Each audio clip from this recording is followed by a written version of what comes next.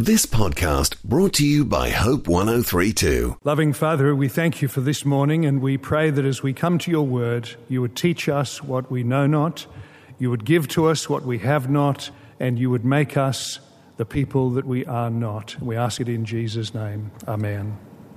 I don't know if you've heard before the story of an old lady who lives with her two sons and also a cat. And one son loves the cat and one son hates the cat. And the son that loves the cat has to travel overseas. And so when he's been gone a few days, he rings back and he says, "How's the cat?" And the brother answers it and says, "The cat is dead." And the brother who's overseas says, "Why are you so insensitive? Why have you put this so badly? Why didn't you say to me, the cat was playing on the roof?" And then a couple of days later you could say, "The cat injured its leg." And then you could say a couple of days later, "We took it to the vet." And then eventually the vet had to very gently put the cat down. Why are you so insensitive? Why are you so thoughtless? Anyway, how's mother? And he said, "She's playing on the roof." And I tell you that because I don't really know whether there is an easy way to tell the message of Deuteronomy 20. And preaching this at the 8 o'clock service, I tell you seriously, some people wouldn't shake hands with me at the end of the sermon. Some people said they were glad they'd come. This is a very challenging chapter, and we are driving fairly quickly through the book of Deuteronomy, and we come today to chapter 20. This is Moses preparing God's people for the entry into the promised land. We know that they should have gone in about 40 years before, but they refused to believe that it would work to go in. They said this is not going to work. And God caused them to travel through the desert for 40 years. Now they are on the verge of the entry into the promised land. And this chapter is preparing people for war. And I hope that you will remember, as a result of this particular chapter and sermon, that God is a God who fights. He's not only a shepherd, he's not only a God of peace, but he's a God who fights. He fights against evil and he fights for his righteousness. And I don't think as we have a series in Deuteronomy that we can really avoid this issue. I don't think we can avoid this particular chapter.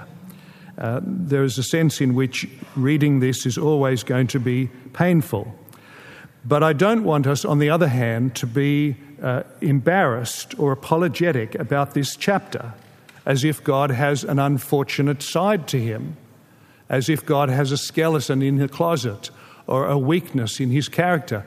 We must fix it in our mind that the Bible tells us he is perfect, he is holy, he is loving, he is patient, he is powerful in ways that we could never imagine.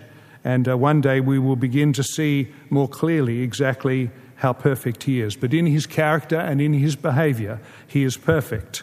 So we should actually be, in a strange way, rejoicing in this great truth that he is at war with evil. There is one non-fictional person in the universe, because Superman and Spider-Man and Batman, I presume, are attempts of human fiction to create somebody who will appear to us to be dealing with the evil of the world. But there is one non-fictional person in the universe who can see evil for what it is and fight for its removal, and not only fight against it, but fight for his people. We know on a small scale, I think, what it's like to have somebody fight for us. When somebody defends us, we say they're in our corner. They have gone into bat for us, and God fights for his people. We read that in chapter 20, verse 4. Now, I want to put the chapter in its context before we dive into it, especially in case there are some here today who are visiting or you're listening for the first time to this little series. But Deuteronomy is a book of preaching, Moses preaching to God's people as they enter into the promised land. And chapters 5 to 26, which is about 4/5 of the book, is one major sermon. And this sermon begins chapter 5 with the telling of the 10 Commandments again. And then chapter 6 to 26 is the unpacking of what those commandments will mean when you get into the promised land. So a couple of sermons ago, we looked at what it will mean to keep the first and the second command, to be devoted to God and to not be a worshipper of idols. And Moses says this means you're going to have to be very serious about your devotion to him, and you're going to be very destructive when it comes to idols. And then last sermon, we looked at what it means to obey commandments number 3 and 4, taking his name, enjoying the Sabbath. And Moses said, you're going to have to be a very distinct, a very different people. Now we come to really what is the exposition or the unpacking of commandment number 6. It starts in chapter 19, where Moses begins to speak about murder or manslaughter and what to do. And then when we come to chapter 20, he begins to talk about war, which again is under commandment number 6. And then when we get to Deuteronomy 21, he talks about what to do after a war, what to do when you find a corpse, what to do when you capture somebody. So we're really under the umbrella of the 6th commandment. And I think it's very important for us, since this is the beginning of an invasion into the promised land, that we deal with the invasion. And I want to do it this morning by dividing the chapter into 3 parts. First of all, verses 1 to 4, which is really God's fight with evil. And then verses 5 to 18, we're going to think about how God is fair in dealing with people. And then we're going to think, thirdly, the last 2 verses, these strange verses that talk about trees, to show you that God is far-sighted. He fights, he's fair, and he's far-sighted. So first of all, let's look at Deuteronomy 20, and I'm going to read again verses 1 to 4. When you go to war against your enemies and see horses and chariots and an army greater than yours, do not be afraid of them, because the Lord your God, who brought you up out of Egypt, will be with you. When you are about to go into battle, the priest shall come forward and address the army. He shall say, "Hear, O Israel, today you're going into battle against your enemies. Do not be faint-hearted or afraid. Do not be terrified or give way to panic before them. For the Lord your God is the one who goes with you to fight for you against your enemies to give you the victory." We need to realize that God's people are on the verge of a serious war. They didn't ask for this war. I can't imagine any of them said, we would really like to be part of a battle where we might die. But they belong to Yahweh, and Yahweh has plans for them in the promised land. They have no land. They are without a land. He has a land planned for them. But the question that we're asking as we come to this is, why invade someone else's land? Why would you see the occupants as enemies? Why be the aggressor? Is this not exactly what we condemn today when we see a nation invade another nation? I hope you'll ask these sort of questions. And the answer in a nutshell, and this demands a lot more thought and a lot more study, but in a nutshell, this is a unique battle. This is a one-off, never to be repeated historical event. First of all, God is the owner of the land, and he's the owner of the people and everything in the land. Second, he has waited about 4 centuries to act. He has been patient for about 400 years. He said in Genesis 15 to Abraham, "I will wait, and I will wait, and I will wait." Incredible patience. Thirdly, he has let the nations in the promised land hear of him. All the nations have heard of him. They have all heard how he brought his people out of Egypt across the Red Sea. They have all heard what happened to the Egyptians. They have all heard what's happening to the Israelites. Rahab in the promised land said the whole of the country is trembling, but not repenting, not responding. And so these nations, they are effectively 7 nations, have made themselves God's enemies. And because they are God's enemies, they are Israel's enemies as well. And now the time has come. So this is a unique invasion. And you can see this if you look at verse 1, that Moses says, "God who brought you out of Egypt will," implication, take you into Canaan. And look at the role of the priest, verse 2. The priest who handles the law, the word of God, is going to step up in front of the army and is going to say, don't fall into panic, because God is with you and he will fight for you and he will give you victory. In other words, this is not a gamble. This is not pot luck. I'm not wishing you good luck. This is not your average army chaplain standing up and saying, let's say a prayer. We don't know how this will go, but let's say a prayer. Not at all. This is a priest giving a promise. Canaan is going to be yours. There is a plan for war in God's world, and there is a place for war in God's world. You remember that John the Baptist, on one occasion, had some soldiers come up to him and say, we want to repent. How should we repent? And he didn't for a minute say, give up your job as a soldier. You remember that Jesus would deal occasionally with a centurion. It never occurred to him to say, become a pacifist. There is a place for the army. And Paul tells us in Romans chapter 13 that the government does not wield the sword for nothing. The government is expected to exercise protection and even punishment. But listen very carefully to this. A legitimate international war is not what's happening in Deuteronomy 20. This Deuteronomy 20 is God at work for his kingdom. This is God at work for his plans, his purposes, his kingdom. He is now judging his enemies, and it is a little preview of the judgment day. He is blessing his people, and it's a little preview of the last day, when they will go into glory. Where do we see God fight today? Well, we may see God bless or punish a nation, raising up good leadership, raising up evil leadership. We may see God bless or punish an individual, giving them success in the polls or failure in the polls. But in the end, the Bible tells us that God fights every minute of every day in every area of the whole of the universe for his glory and his purposes and his kingdom and his people. The greatest battle of all, believe it or not, and you may find this hard to believe, the greatest battle of all took place on Calvary, where the Son of God, the ruler of the universe, disarmed the principalities and the powers who stand behind national wars and international wars. He disarmed the principalities and the powers, changing the destiny of billions.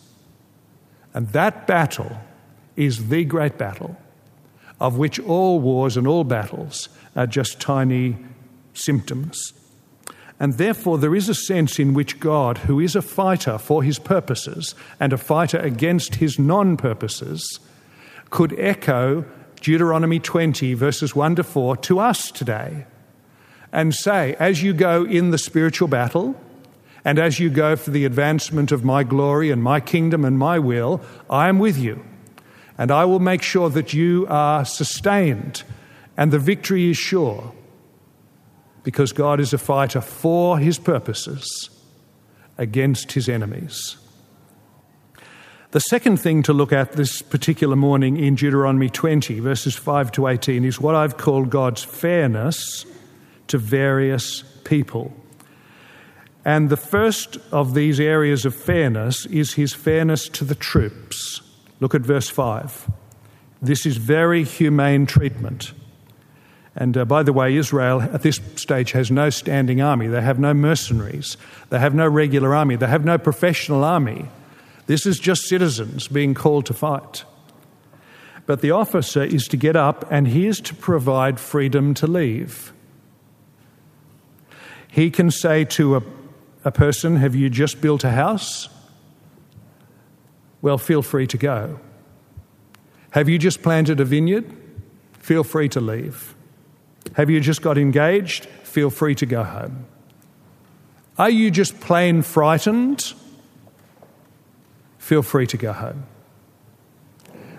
Why would God do this in the face of such a daunting prospect. And the answer is he does it because of his goodness, and he does it because of his power. He does it because of his goodness, because when they get into the land and fighting becomes a very long, drawn-out thing, he actually wants his people to be enjoying the land. He has not called them so that they might just give their blood. He is not a God who's extracting the blood of his people.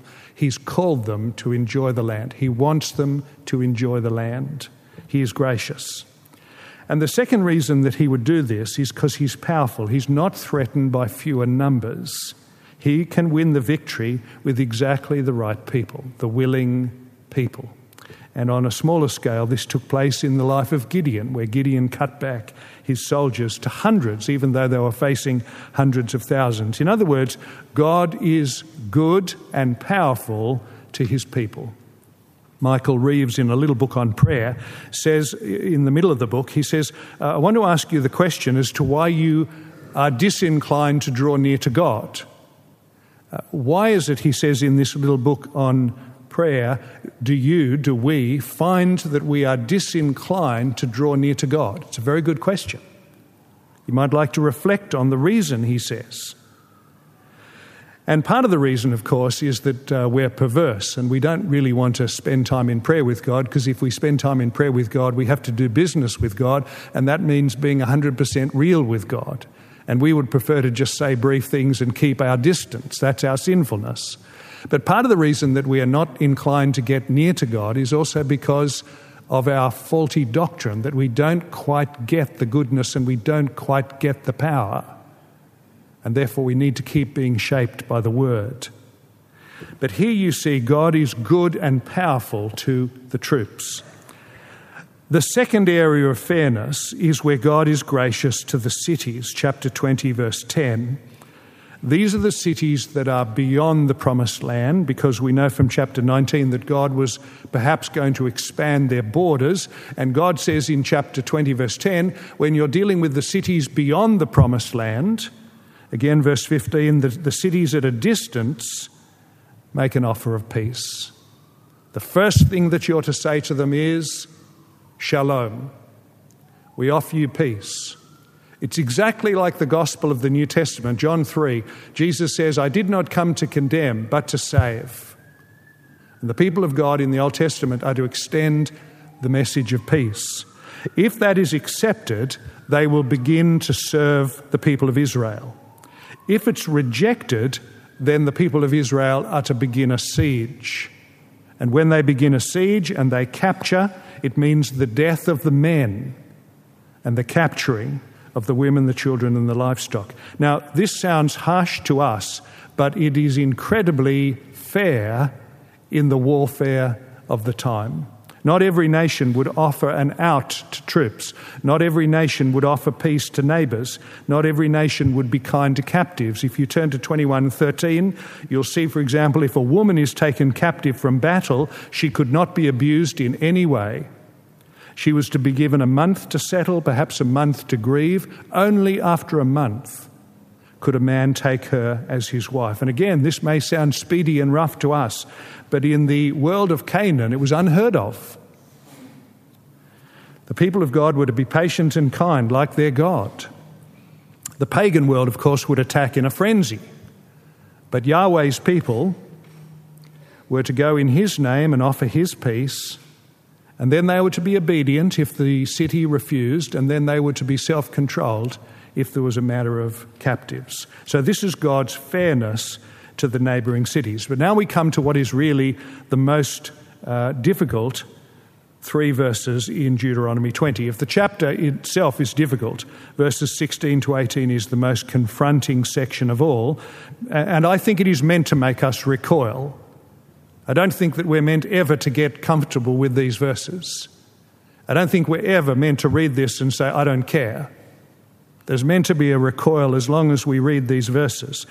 But the cities we read in verses 16 to 18, which refused God in the promised land, nobody was to be left alive. And the Old Testament records 3 cities that were taken like this: Jericho, Ai, and Hazor. And even though verse 18 tells us that this was to remove the idolatry and the evil, in other words, it was to remove the cancer for the health of the body, the fact of the matter is that actually what's happening is that God's people have become God's instrument for God's judgment. This is judgment brought forward. And God's people have become his instrument in the exercising of that judgment. Now, there is nothing to match this in the Old Testament. This is an invasion ordered by God. It's very, very confronting. This is what unbelievers criticize, and this is what many believers wish was not in their Bible. One man said to me this morning, he said, if I could cut that particular section out, I would. But we are meant, as the Lord Jesus is our master, to treat the Bible as he treated it and to be humble before it. And the fact of the matter is that God's judgment is alien to his nature. That is, it's not inglorious. He is glorified in his justice. But Isaiah chapter 28 says it's an alien task for him to exercise judgment, just as it's an alien task, although a responsible task, for a parent to exercise discipline with children. And Ezekiel chapter 18 says, the Lord says that he takes no pleasure in the death of anyone. Lamentations 3 says he's unwilling to bring hardship on anybody. And before we criticize him, and I'm being as careful as I can and perhaps as defensive as I can, we need to remember that in order to save people from judgment, he gave his own son to judgment. Now, I wonder whether this war idea could encourage you. I wonder if you could stand back from this and say, the God of the Bible, who is so remarkable in love and patience and kindness, is also a God who fights against evil. I've told you before that some years ago I interviewed Clifford Warren, who was a great servant of the Lord, brought the gospel to television and radio, and he was a member of our congregation for many years. And when he turned 70, about 12 years ago, I interviewed him in my office with a little tape recorder, and I remember saying to him toward the end of the interview, "What are you looking forward to now?" And his answer, you may have heard me say this before, "I'm looking forward to not having a sinful nature." I thought, what a funny thing to say. But the longer you go on in the Christian life, the more you realize that your sinful nature dogs you and bugs you. And there's some great reality and wisdom in what he said, that he longs for the end of a sinful nature. And the reason I say this to you this morning is because evil in our hearts depresses us. We really do wonder, don't we, how God can go on being as patient as he is, and forgiving as he is, and as merciful as he is. The evil inside us bugs us. It depresses us. And the evil around us, which is escalating and becoming more aggressive, it also depresses us. And the two are linked, because the evil that is in the world is the product of a heart like mine. Somebody has said the heart of every problem is the problem of every heart. But God is at work for the eradication of evil. Education is not going to do it. The police and the army, for all the will in the world, are not going to eradicate evil. God is going to do it. And just as we put soap into machines in order to start a cleansing process, God has started a cleansing process.